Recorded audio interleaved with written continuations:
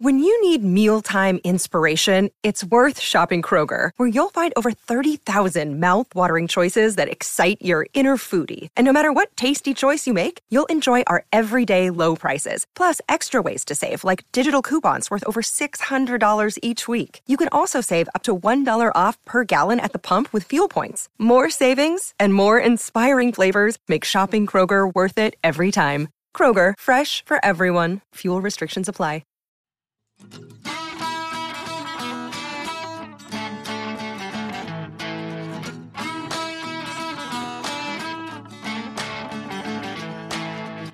Welcome to All Music Movies, a part of the All Music podcast series and a companion podcast to All Music Books Deep Dive.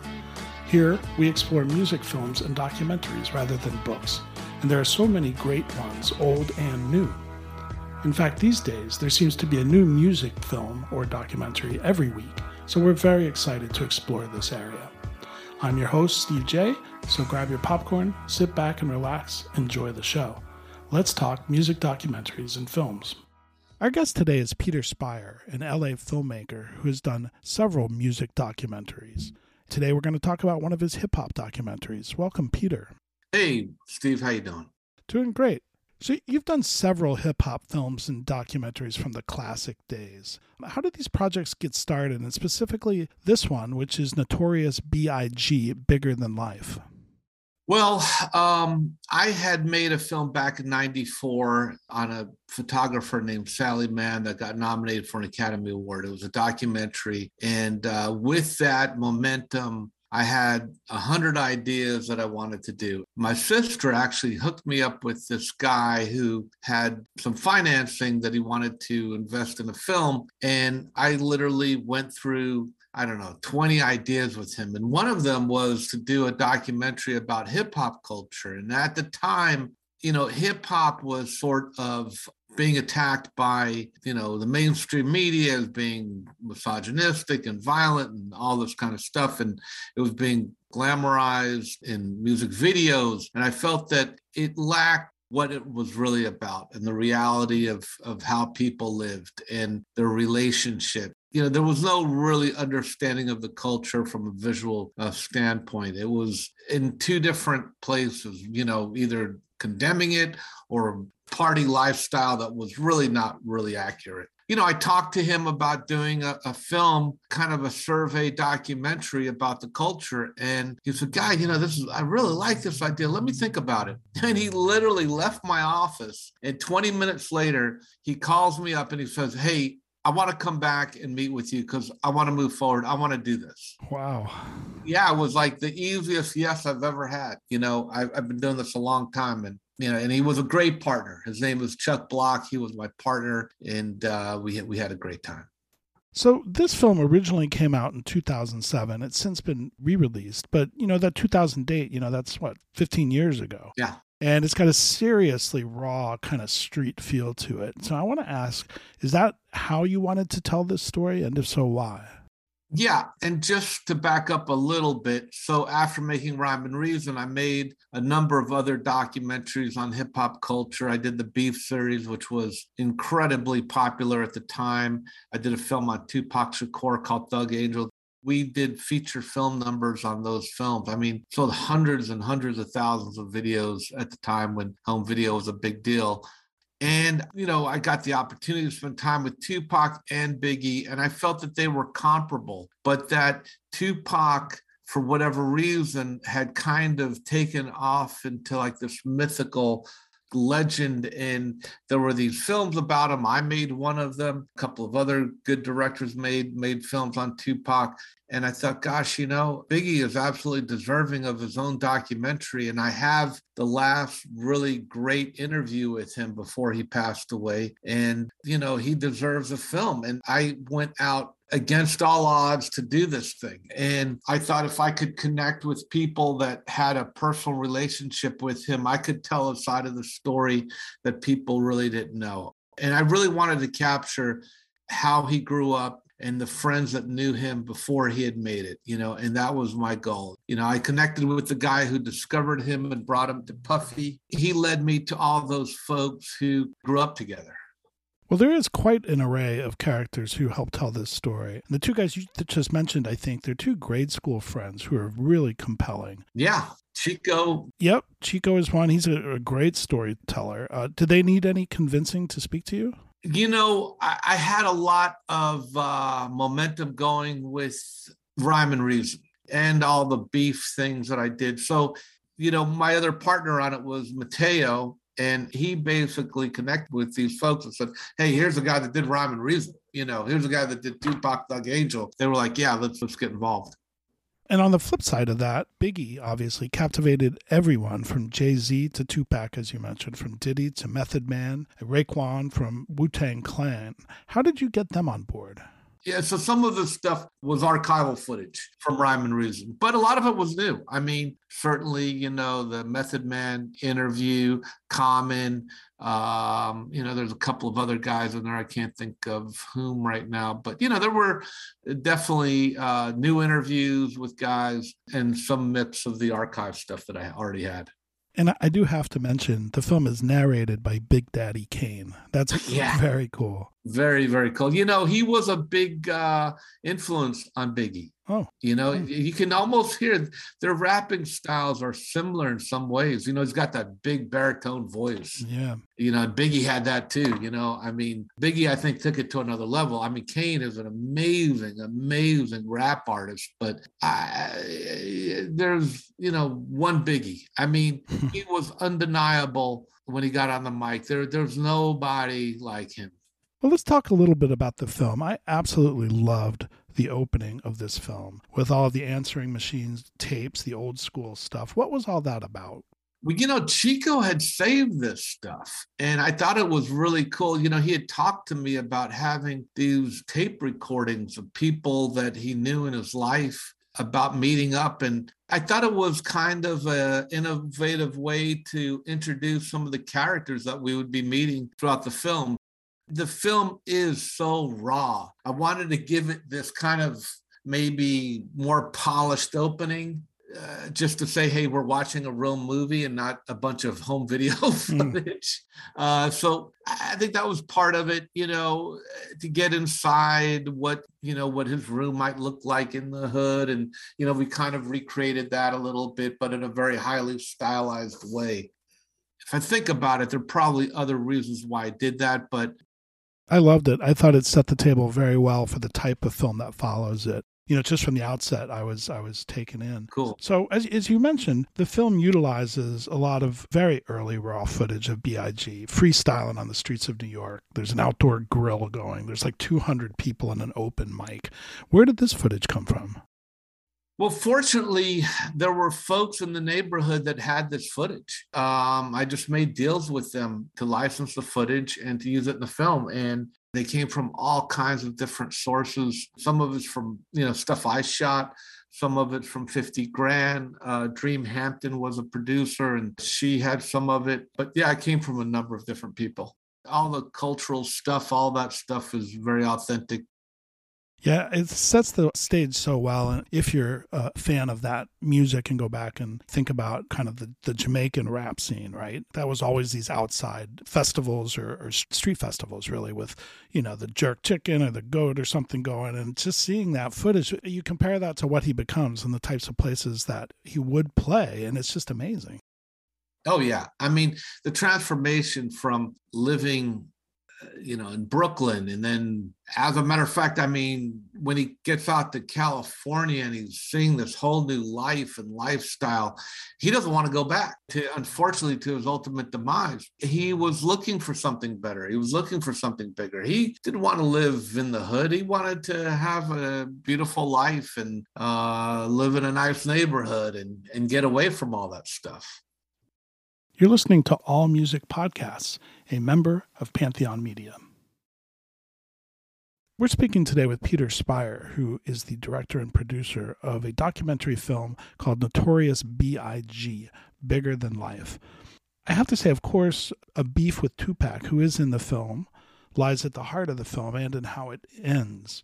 Can you give our listeners your dime version of the first shooting of Tupac that kind of got between them at the beginning?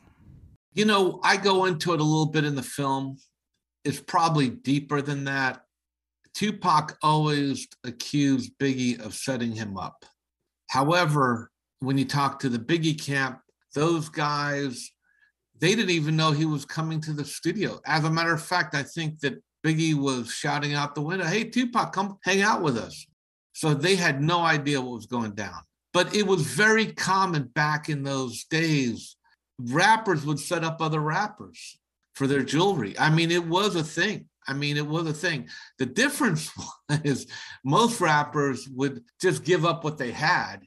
He didn't give up his chain. He was like, "I'm not giving you my chain. I'm not." They basically had to shoot him. Wow. I would doubt highly that Biggie had anything to do with it. Is it possible? In the realm of possibilities, I guess it is, but I don't know. I just don't, yeah. It's easy to forget how young these guys were. And seeing Biggie's crew talk about Tupac's shooting and their own security team and who they are, and they're smoking blunts and drinking Dom and Hennessy and strapped to the max, it was a little frightening, I have to say. And every rapper has that set up, don't they? Oh, without a doubt. When Biggie got shot, he was only 24. I mean, that's just incredible, right? And I don't think I have this in my movie either, but what people don't realize is that the Peterson Museum is literally 3 or 4 minutes away from Cedars-Sinai, the greatest hospital in Los Angeles. It took them 35 minutes to get there. Wow. They got lost getting to the hospital. There's no GPS back then. Right. I think there's a very good chance Biggie would have survived. I mean, had he received immediate medical attention, he was still breathing and living while they were trying to get him to the hospital. Considering the threats they were getting, I think a highly professional security team would have had a plan of how to get to the hospital if something went down. I think these were things that they didn't really expect. I can't remember who it is in the film that says this. You can't underestimate the ignorance of people in LA. It can get very violent very quickly. Right. You have your own interviews with Biggie in this film. What was he like in person? He was the greatest. I mean, he was so cool. He had an aura about him. There's no doubt about it. When I went to interview him, he was very welcoming. He hadn't achieved the kind of fame and notoriety that he would later have, but he was still regarded as somebody very special in the culture and somebody who was really coming up in a very, very big way. We were doing the interview, and I noticed that he had his gold records. They were still in plastic. I said, "Hey, would you open up one of those?" And he's like, he's opening it up for the very first time. It's so cool, man. It's like there it is. He's a guy that really loved life. He loved being on this planet. He loved his family. He loved his friends. He loved his mother. I don't think he wanted drama. I don't think he wanted to get involved in the beef and all of these other things. And I mean, I chalk it up to a colossal misunderstanding. Tupac was a little different. Tupac, the few times that I met him, he loved life too, but he was also living on the edge. I always thought that he almost had this kind of death wish, or I'm not going to be here forever. Like he was running out of time. He did so much. I think he had that intuition or whatever it is that, he might not be here forever. Biggie, on the other hand, it was really sad when he passed away. As much as I was saddened by Tupac's passing, Biggie, just because I know how much, he enjoyed his success, how much he appreciated his success. Well, there's an interesting line that he says in one of your interviews with him that to me spoke about a lot of things. And he said, quote, "Associates and friends are two different things." Where did Tupac fall, associate or friend? Oh, definitely associate. I mean, he wasn't a friend. I think at one time they went in that direction. And then after the shooting, no. You got to realize they have so many people coming at them. And their real friends are the guys that they grew up with. They're very cautious. They're very, very cautious. It's like a kind of a circle, Making Rhyme and Reason, part of the struggle making that film was just connecting with people where they felt comfortable enough to even be interviewed. Right. trusting you to interview them. Snoop always talks about that, like, I've got my homies, I've got my dogs, I've got my soldiers. He'll define each group of people, and as you get closer to him, these are people that he begins to trust. Well, Tupac was murdered in Vegas in 1996, and, details are still kind of murky about that and who might have been involved. Biggie was gunned down just 6 months later in L.A. Was there East Coast, West Coast, or Crips blood beef behind any of this, do you think? So there's a lot of speculation about what happened, and I'm very foggy on the details, but I do know that it was a gang shooting. It was absolutely gang shooting. And I think part of this had to do with Biggie being out here, and it had nothing to do with Suge. It had nothing. I mean, people say that, but that wasn't what happened. But what actually happened was that there was somebody from the Crips who basically said to Puffy, they were providing protection for him. And they said, hey, we got a lot of great artists out here, man, And Puffy was like, yeah, great, And he goes, we got to do something together. And Puffy was like, yeah, we should do that. Well, he took that as you can move forward. But he ended up spending money, going to the studio, recording people. And then when Puffy got out here, it was like, oh, hey, man, I've been doing that, stuff we talked about. Puffy's like, what? Yeah. And you owe me $1 million. Oh, shit. And Puffy was like, wow, what are you out of your mind? He goes, hey, man, you better pay me or it won't be safe for you to be out here. Wow. And so here's what's crazy. The night they went to the Peterson, they got calls. Do not go to the Peterson. Do not go. It's not safe for you guys. You should not go. And Puffy was told this, but again, the guy's 24, right. And he goes, you know what? The hell with those guys. Right. We're going to do it anyway. 24. And they decided to have the party, and I think they had security, but What was the most difficult aspect of making this film? After all, as we've talked, several of the key people, including the star of the movie, are dead. Well, there's plenty of times where you're making films about, deceased subjects, but there were a lot of rights issues that I had to navigate and figure that out.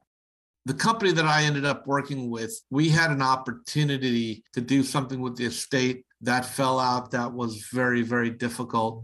So in the end, I did not have the opportunity to use Biggie's music in my film. So I kind of felt like I was a magician that had to do this hour-and-a-half film without the music, which was very, very difficult. But the film is about him. It's really not about the music. And I did get producers that worked with him. So we had music that felt like it's Biggie-ish, but not big music. So those are some of the obstacles. And, when you make a documentary, you never know what direction you'll go in. I think that we created a very authentic film regarding like the man he was, how he grew up, the relationships that he had, his insights into life, and expressing how talented he was. You mentioned his estate. Were they difficult or easy to work with? Well, the estate was difficult. I got the blessing to do the film initially. As we went on, things changed. Much had to do, unfortunately, with the company I was working with at the time. So, when you're a filmmaker, there are things that happen behind the scenes that sometimes you're not privy to. Right. And unfortunately, I was desperate for our company to make a deal with Fox Searchlight. I think Fox Searchlight had the movie rights. And I had screened the film for executives at Fox Searchlight, which loved the movie. They were like, oh my God, this is fantastic. So they loved the movie. And they were like, hey, what we want to do is we want to release the feature film theatrically and on the same day release your film in home video world, which was very big at the time. I thought, oh my God, this is fantastic, right? This was the answer to all my prayers. When I had the vision of making this film, this was like the boat that I was in that was sailing up right into the sunset. And the executive said, hey, they said, look, we're going to pay you a good amount of money for this film, but we're not going to give you some crazy number. I said, don't worry, no problem. We'll whatever it is, we'll be very interested in taking a look and whatever. And I told my company, do the deal. Let's do the deal with them, right? To make it a co-pro with Image at the time. and Fox Searchlight. Well, Image, for whatever reason, asked for 5 times the amount they offered. And they blew the deal. Wow. So now, instead of having all this goodwill, I now created enemies. Right. They didn't tell me this. They didn't say, oh, hey, man, things broke down over here. I mean, I don't know what world these people were living in, these executives, but it definitely screwed me up. I finally got in touch with the woman at Fox Searchlight. She goes, we thought we made a very nice deal for you guys, and you guys just, crapped all over us. I said, are you kidding me? Let me try to fix it. She goes, too late now. So a little beef with the Fox Searchlight, I guess. Yeah, I mean, it was insane to me. I had all this music in the film. I had to take that. I mean, they were very upset with me, which I understand why. But believe me, I would have gladly made whatever deal they were offering at the time. Right. Well, it's a great movie. I want to ask, what would you like the audience to walk away with after watching your film? I think maybe a more nuanced understanding of who Biggie was, the sense of humor that he had, the love for his friends that he had, and that he wasn't this kind of gangster rapper. Why he became this profound influencer on the culture. Last question here.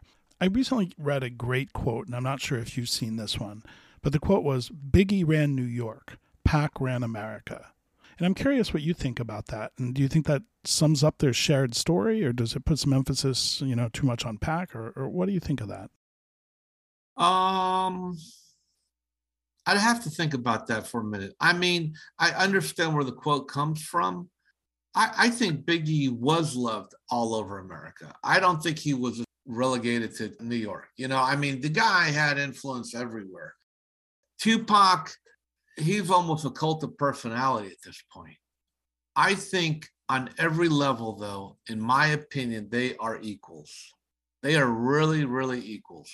I don't think there has been a better rapper than Biggie, actually. I don't think anybody has rapped as well as he has. Tupac, he was more like a preacher or something, But Biggie, he was kind of a jazz musician, the style and cadence and what he could do with words and flipping them. And they're both brilliant people, very different from one another, but to me, equally talented. That's a great place to end. I want to thank you for joining us, but I mentioned at the top your film was originally released in 2007. It's now been re-released. So can you tell our listeners where they can go to currently watch Notorious B.I.G. Bigger Than Life? I have a company called Rugged Entertainment. Our company is distributing the film. Currently, you can find it on Amazon, Tubi, Vudu, YouTube Movies, Google Play. I believe it's on IMDb. Yeah, IMDb. So a lot of places to see it, and I urge you to see it. I think it's a great movie, Yeah, it is. And I'd love to have you back. I want to watch Rhyme and Reason. I read the Rolling Stone mention of that in the top 70 films, and I definitely wanted to catch that. Maybe we can have you back. I'd love that, Steve. All right, thank you. Peter Spire. He is the director and producer of Notorious B.I.G. Bigger Than Life. Thanks, Peter. Thank you, Steve. All Music Movies is part of the All Music podcast series and a proud member of the Pantheon Podcast Network.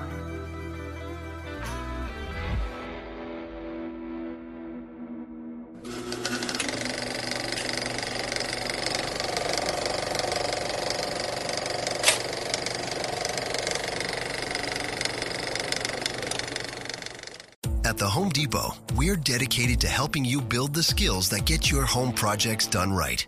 That's why we offer free and interactive online DIY workshops. During the live streams, our knowledgeable associates help you tackle your DIY projects no matter your age or skill level.